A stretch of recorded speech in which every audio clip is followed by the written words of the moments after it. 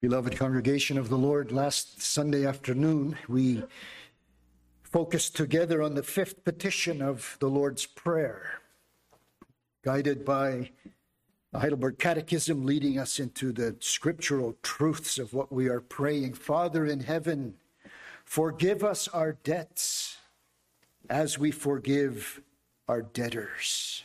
We expressed our great need for the forgiveness of our debts. And we confessed that when our heart's desire is to forgive others, then that is evidence of God's grace in us. If that heart's desire to forgive others is not there, that is evidence that God's grace is not in us.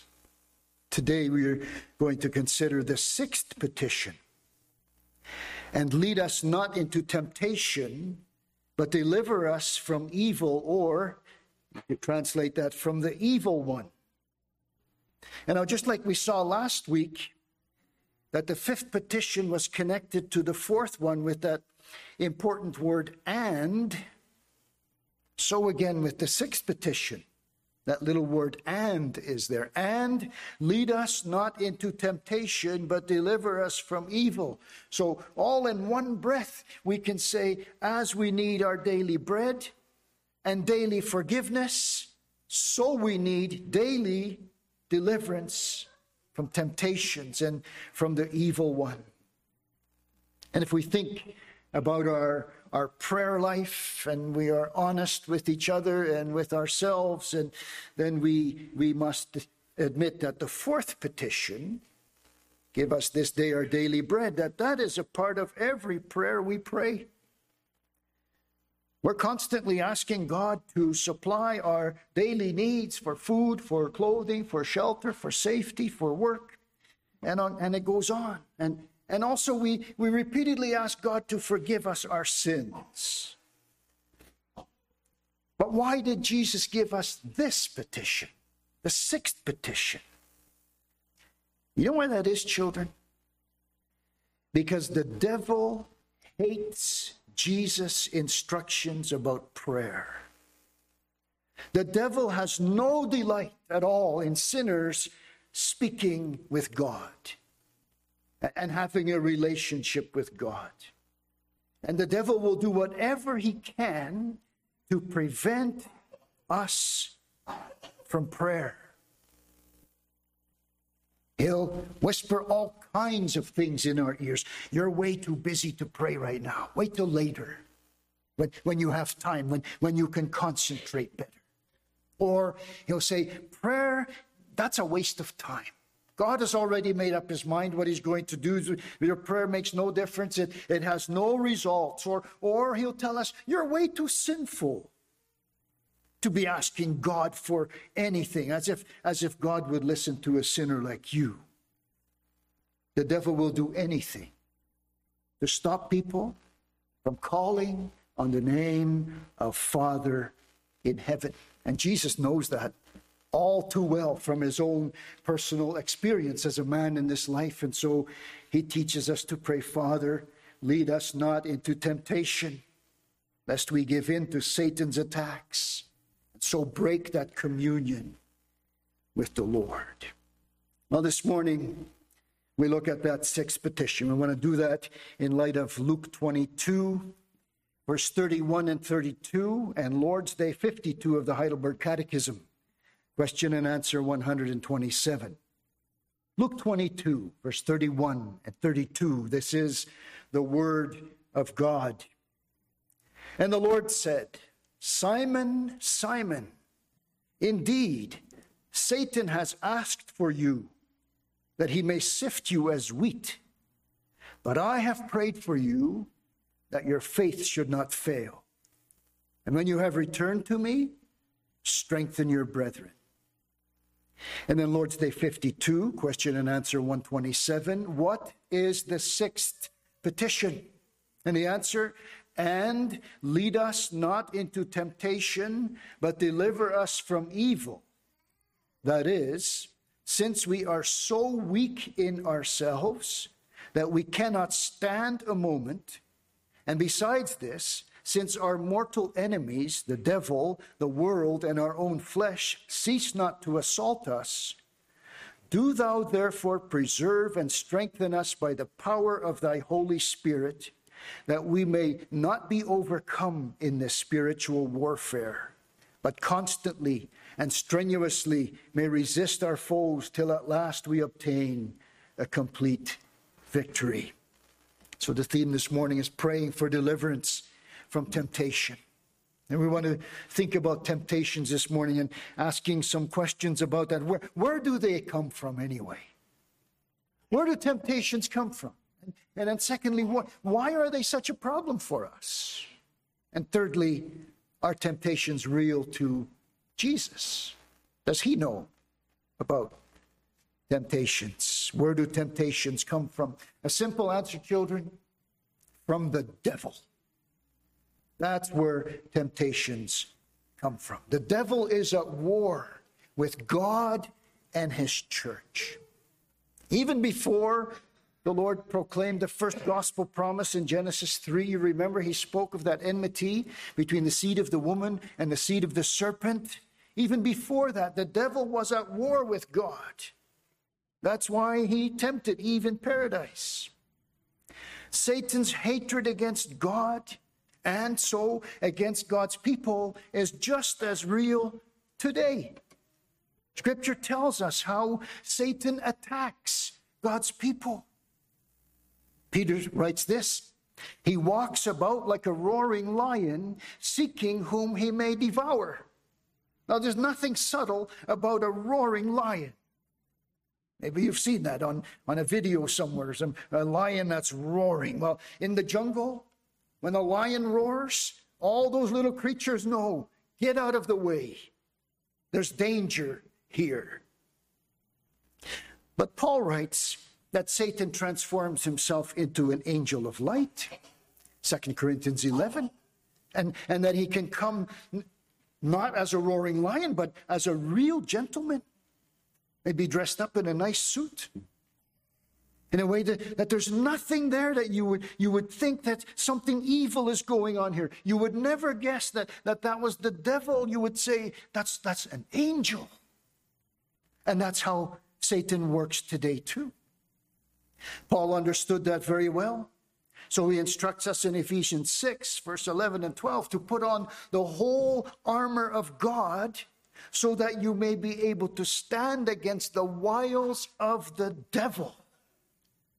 For we do not wrestle against flesh and blood, but against principalities and powers and the rulers of darkness of this age, against spiritual hosts of wickedness in heavenly places. And here Paul speaks about the wiles or the tricks of the devil. And the devil is very, very tricky and crafty and deceiving. He can change his face 100 times a day and you wouldn't recognize him. He can be loud and in your face, and he can be very gentle. He can be pushy, and he can be oh so subtle. And anything he can do to drive a wedge between God's people and their Savior, he will do. And he's not limited to his own resources. No, Paul also mentions principalities and powers and spiritual wickedness in high places. You remember from the Gospel according to Mark, that man named Legion. How many demons did he have? A legion of them. Could have been up to 6,000 of them. And there are innumerable crafty demons fighting alongside the devil, and they're all as full of hatred against God and his people as the devil himself is. Children, do you think that the devil is here this morning? That the devil is at work here this morning? You think that those big blue doors at the back there can keep him out? Do you know that he works harder here in churches than anywhere else? You remember Jesus' parable about the sower sowing his seed. And some of that seed falling on that little pathway that wound its way through the field, and other seed fell where the soil was good. You remember how Jesus explained that parable? The seed, he said, is the word of God. It's the preaching of the gospel. And as soon as that word goes out, Satan immediately swoops down like a hungry bird to peck away the seed that lies on the wayside, so we could say, watch out, here comes Satan. He doesn't want you to hear the word of God. He wants to peck that seed away before you even get there. And wherever the word of God is proclaimed, Satan is there to destroy that word, to make sure that it does not bear any fruit in our lives. He knows very well that when the preaching of God's word bears fruit in the heart of a sinner, then that sinner is going to pray to God.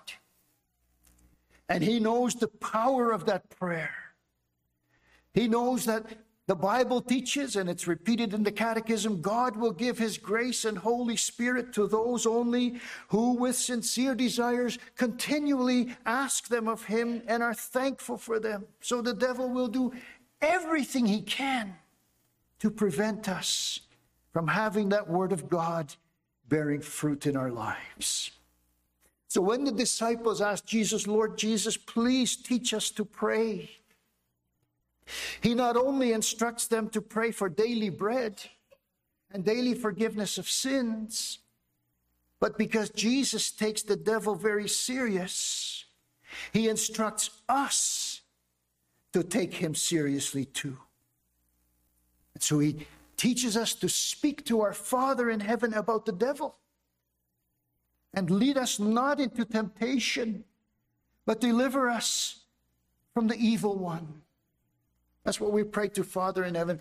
Father, do not lead us into temptation. That can be kind of a confusing statement, doesn't it? Because that makes it sound like God can actually tempt us to sin. After all, he is sovereign. But we need to consider what temptation is. Temptation is an enticement that we set before somebody to make that person sin. It's like a lure that a fisherman uses. When a fisherman casts his line into the water with that lure on it, he is enticing that fish to bite his lure. And a smart fisherman knows exactly what type of lure to use for the fish he wants to catch. And the devil is the smartest fisherman this way ever. He's had so much experience, like 6,000 years worth of experience doing this. He's very good at it. Jesus knows that. And Jesus tells us to ask God not to lead us into temptation. But James writes in James chapter 1, let no one say when he is tempted, I am tempted by God. For God cannot be tempted by evil, nor does he himself tempt anyone.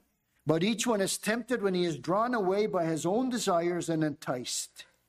Then, when desire has conceived, it gives birth to sin. And sin, when it is full grown, brings forth death. God does not tempt us to sin.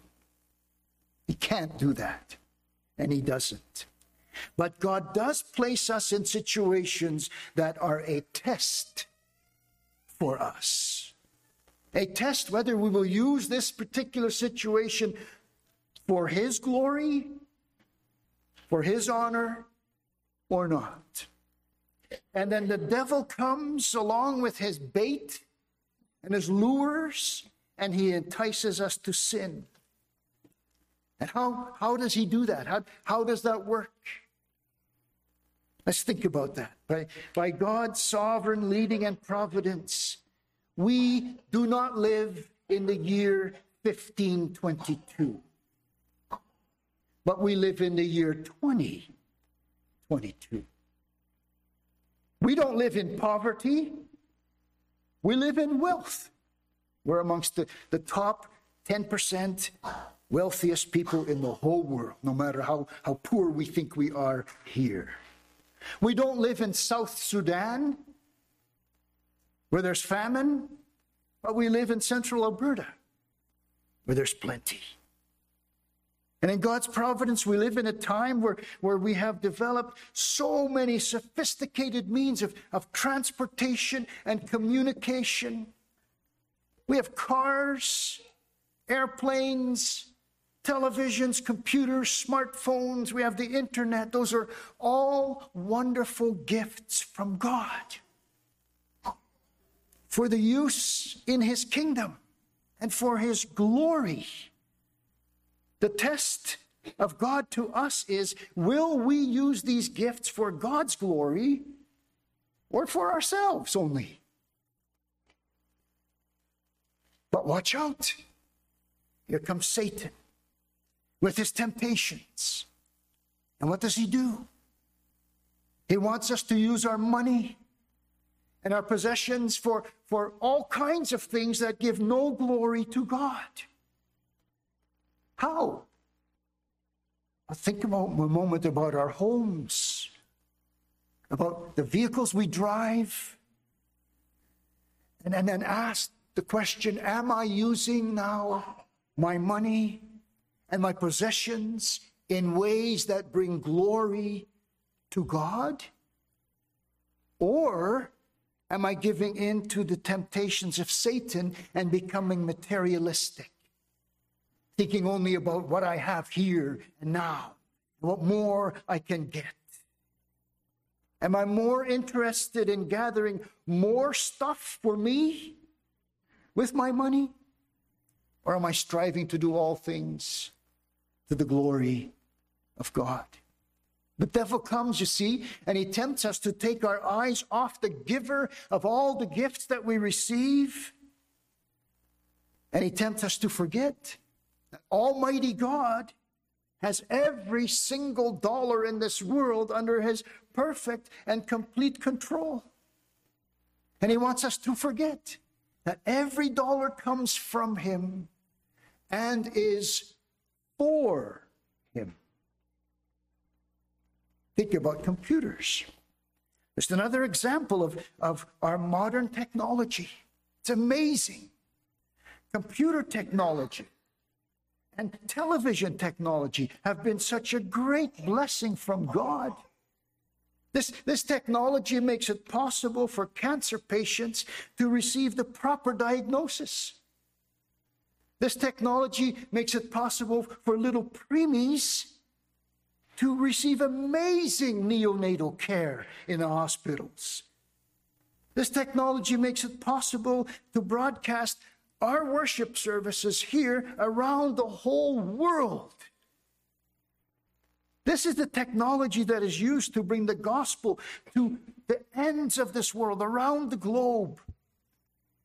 But that same technology is also abused to bring Satan's message, which is anti-God and anti-biblical and ungodly, around the whole world. So, you see, computers and television technology are gifts from God to test us. Will we use them for God's glory, for the extension of His kingdom? But watch out, here comes Satan, and he turns God's tests into temptations for sin. And so we ask ourselves, how do we use our computers and our smartphones? The devil is so smart, he'll come and he'll whisper, no one sees what you're doing. Go ahead, scroll down. Just a few more clicks. See what's all out there. And while we're surfing the net, are we praying? And while we're watching endless hours of professional sports on TV, are we praying? Or endless hours of entertainment on Netflix or Disney Plus or YouTube, are we praying? Or very secretly, at Nobody knows. Watching porn, are we praying then? Our Father in heaven, lead us not into temptation, but deliver us from evil. Why are temptations such a problem for us? That's our second thought. It's so easy to think sometimes, isn't it, that whether we're tempted to obey our parents or other authorities, or tempted to treat anyone in an ungodly way, whether in our own family or anywhere else, it's so easy to think, I can handle the devil. I'll just say no when the temptation comes. I'll just stand up and I'll say, no, I'm not doing this thing. But see, just saying no isn't so easy. The Catechism is very honest with us. It says we are so weak in ourselves, we cannot stand a moment. And that's not all. We have 3 deadly enemies: the devil, the world, and our own flesh. And they never stop assaulting us. They're always attacking. And so we say, Father in heaven, preserve and strengthen us by the power of your Holy Spirit, so that we may not be overcome in this spiritual warfare. That's what it is, a warfare. But that we may constantly and strenuously resist our foes until at last we obtain the complete victory. At last, complete victory. We might think that we're quite strong and that we can handle temptations. And if that program on TV turns out to be evil, we'll just shut it off. But see, when we know ourselves even a little bit, by the illuminating power of the Word and the Holy Spirit, then you know you are weak in yourself. You know you are dependent on the Holy Spirit of the Lord Jesus to flee from temptations. You cannot stand a moment on your own. You can't resist your foes by yourself.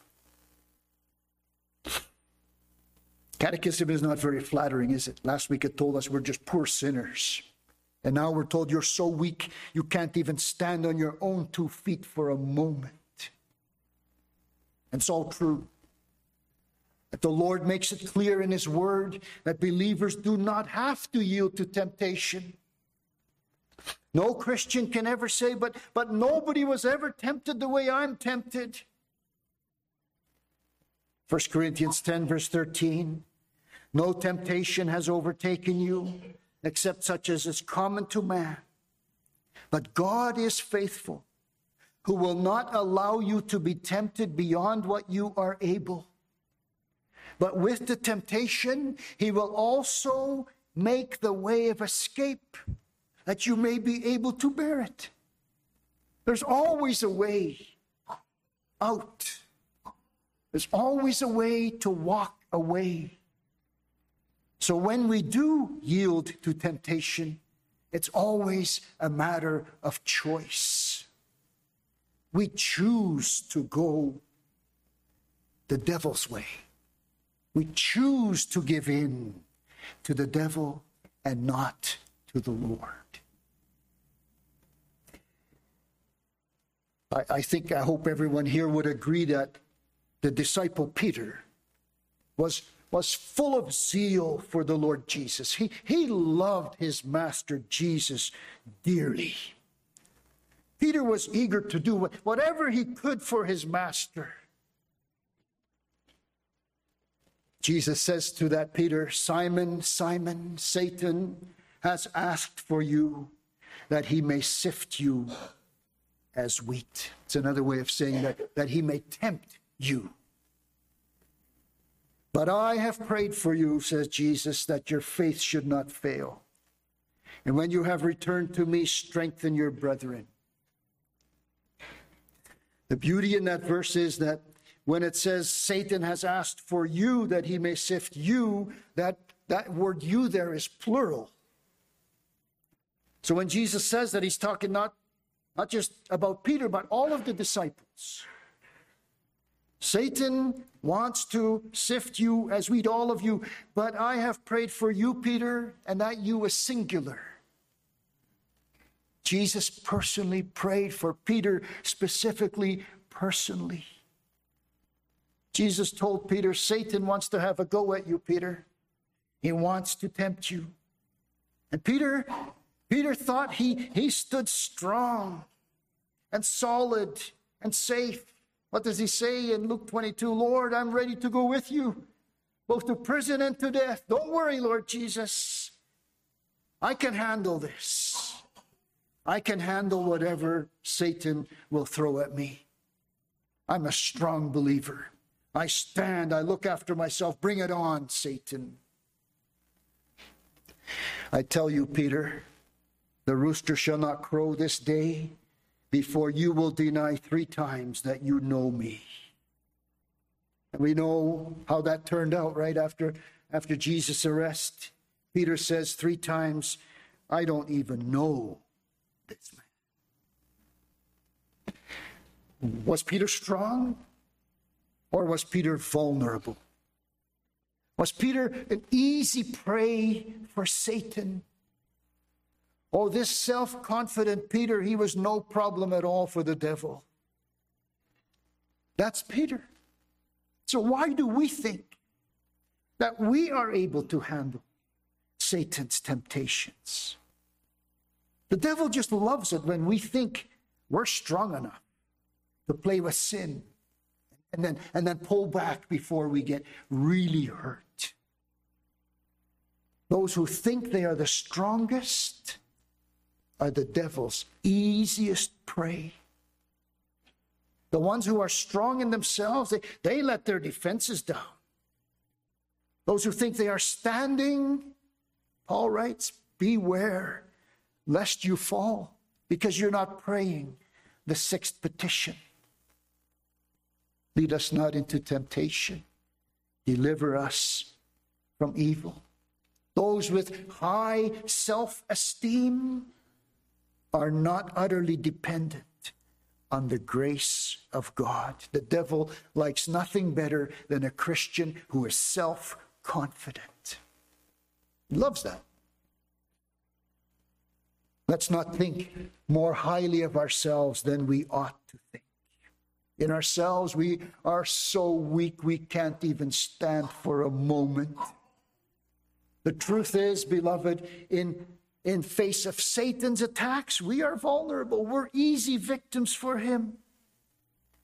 When Jesus taught his disciples and us to pray this 6th petition, he wanted to impress on our hearts just how vulnerable we are. Father, do not lead us into any situation where Satan can tempt us, because we can't stand.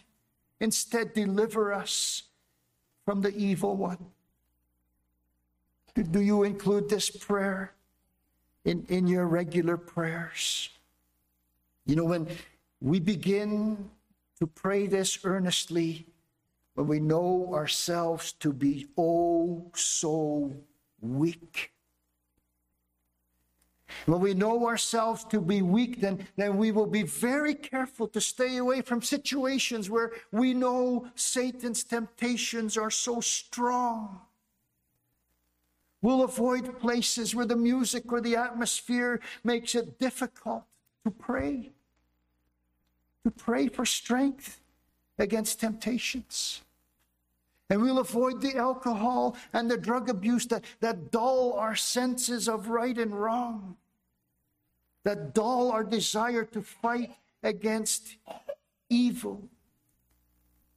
And we'll avoid exposing ourselves to TV programs and advertisements that fill our thoughts with adultery and materialism and self-centeredness. And instead, because we know ourselves to be so weak, we'll pray this petition persistently. Lord, Father, deliver us from the evil one. Jesus teaches us to take the devil seriously and then to flee to God for protection and safety. That God will give the protection and safety we desire. That God in Christ Jesus has already battled the devil on the cross and has defeated him. We cannot stand against the devil and his attacks, but the Lord Jesus Christ can. And when you begin to take the devil seriously, then you too will begin to pray this petition seriously. Are temptations real to Jesus?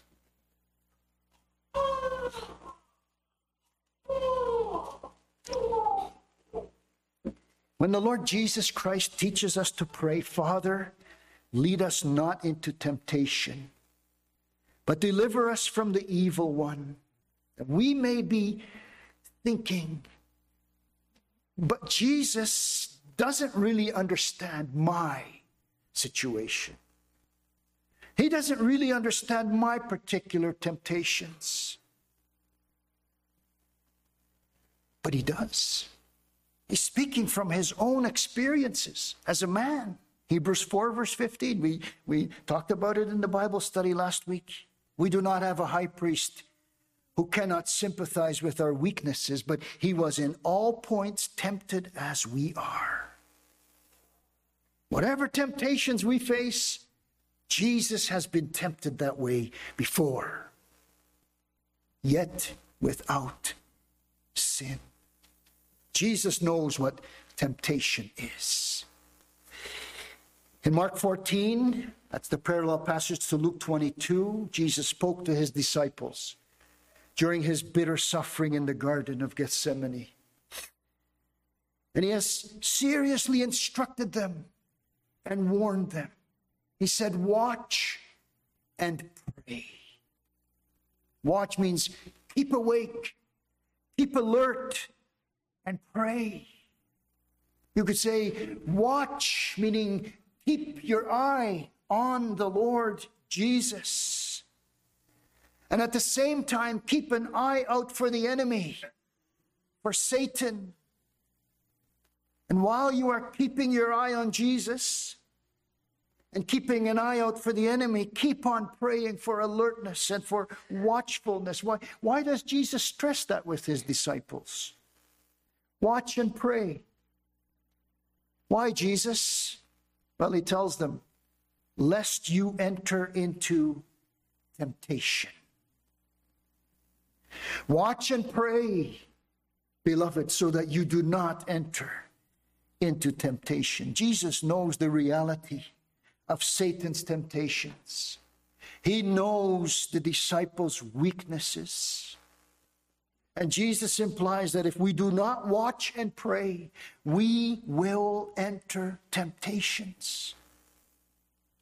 And Jesus also knows something else that is true for all his disciples, for all believers. He says it in Matthew 26 in that same context. The spirit indeed is willing, but the flesh is weak. Dear believers, our earnest heart's desire is to do what is right, to do what is pleasing to God. But we find out every day, don't we, that we must deal with the weakness of our flesh. Yes, the Spirit equips us and enables us for holiness, for godliness, but the flesh is so weak that we frequently fall. Yes, the grace of the Holy Spirit is so strong, and yet we are weak according to the flesh. And one of Satan's most common temptations is to do anything he can to draw believers away from the Lord Jesus Christ, because that way he can rob us of any assurance we have in Christ Jesus. If he can prevent us from having a close walk with God, our life will be fruitless. And how does a believer walk most closely with God in Christ? How does a believer follow the Lord most fully, as it says Caleb did in the Bible? It's by living from the promises of God's word. It's from knowing that word, having it ingrained in our minds and in our souls, so that we will always be looking to the Lord Jesus Christ by his word and by the use of the sacraments, by reading good books that glorify God and that teach us about him and about Jesus. And we live in a day and an age when there are more good books available at our level than there ever have been. That's right now. Are we using them? Are we being active in our church's events and meetings and activities? Being involved in our church family's life, sharing each other's sorrows and sharing each other's joys. When we think of this church family, we often say, this is really special, what we have here. The love and the unity that we have is unique.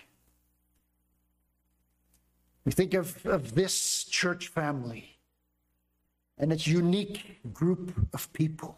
And we remember that God in his providence led us here. Whether we were brought up in this church or came from somewhere else later on, the Lord chose this local church in which to plant us and nourish us. And the Lord chose these Christians here to be our church family on this earth. And at times, we have a tendency to forget that we have a church family, except on Sundays. But we are family every day of the week. Watch and pray, says Jesus, that you enter not into temptations. To just keep to yourself. Members of a loving church family know each other. Make efforts to know each other. Watch and pray. Do not neglect your fellow church members. Just think with me about this church and our church family. What a blessing that is from the Lord God. What amazing. And here we have the privilege 2 times every Lord's Day to hear the preaching of the Word of God. It is in this local congregation that we have the privilege of partaking of the Lord's table. It's with these sinners, these ones set apart here by the Lord God, that we hear gospel preaching. And then we're all the same. We're all sinners who need the precious blood of Christ, but God has placed us here. And that's very evident every Sunday. That's especially evident when the Lord's Supper is administered. We hope to do that again in a few weeks. But what about the other times when our church family gathers? Are we there then too? I think, just to help me understand this thought a little bit, I thought about a husband who says, I love my wife, and doesn't want to be with her. What would we think of a husband like that? Or a teenager who says, I love my family, and is never home. Never spends time with his family. What do we think of that particular teenager? And then I think about the congregational prayer meeting of this church. One evening per month. for maybe 1 hour. We have a congregational monthly prayer meeting. And in the year and a half that I've been here, many of you have never come to the prayer meeting. I love my church family. I want to be there when she gathers, not just on Sunday. Think of the Bible studies. Some of us don't come to Bible study either. And as a pastor, I just have to wonder, are we then at home doing private Bible studies? Watch and pray, says Jesus, that you enter not into temptation. We can be so tempted to just be Lone Ranger types, to be independent. In church life, we are not independent. We need each other. We are a covenant church community. But because we are the church, we are a work in progress. We're like a construction site. It gets very messy at times. Other times it's tidied up nice, other times it's messy again. But in the church, the Lord is building his church. And Satan, no matter all his temptations, will not prevail against the church of the Lord Jesus Christ. We know by now we are not perfect Christians. There's no such thing, especially not here, especially as long as I'm here. And yet, despite all our warts and our blemishes and our imperfections and our sins, the Lord again gives the preaching of the gospel every Sunday, calling sinners to faith, calling sinners to repentance and faith in the Lord Jesus. He gives us his sacraments to strengthen our faith and our resistance to the devil. And he uses those sacraments to encourage us, to uplift us, to feed our souls. In the preaching of the gospel of Christ, he directs us to look away from here and even here, and to look to the Lord Jesus, and to consider him, and to trust in the Lord Jesus. The same thing he does when the sacraments are administered. Whether it's baptism or the Lord's Supper, we are directed to look to Jesus, to trust in Jesus Christ. Last week, we learned that the evil one tempts us to have an unforgiving spirit. That comes from him, from the devil.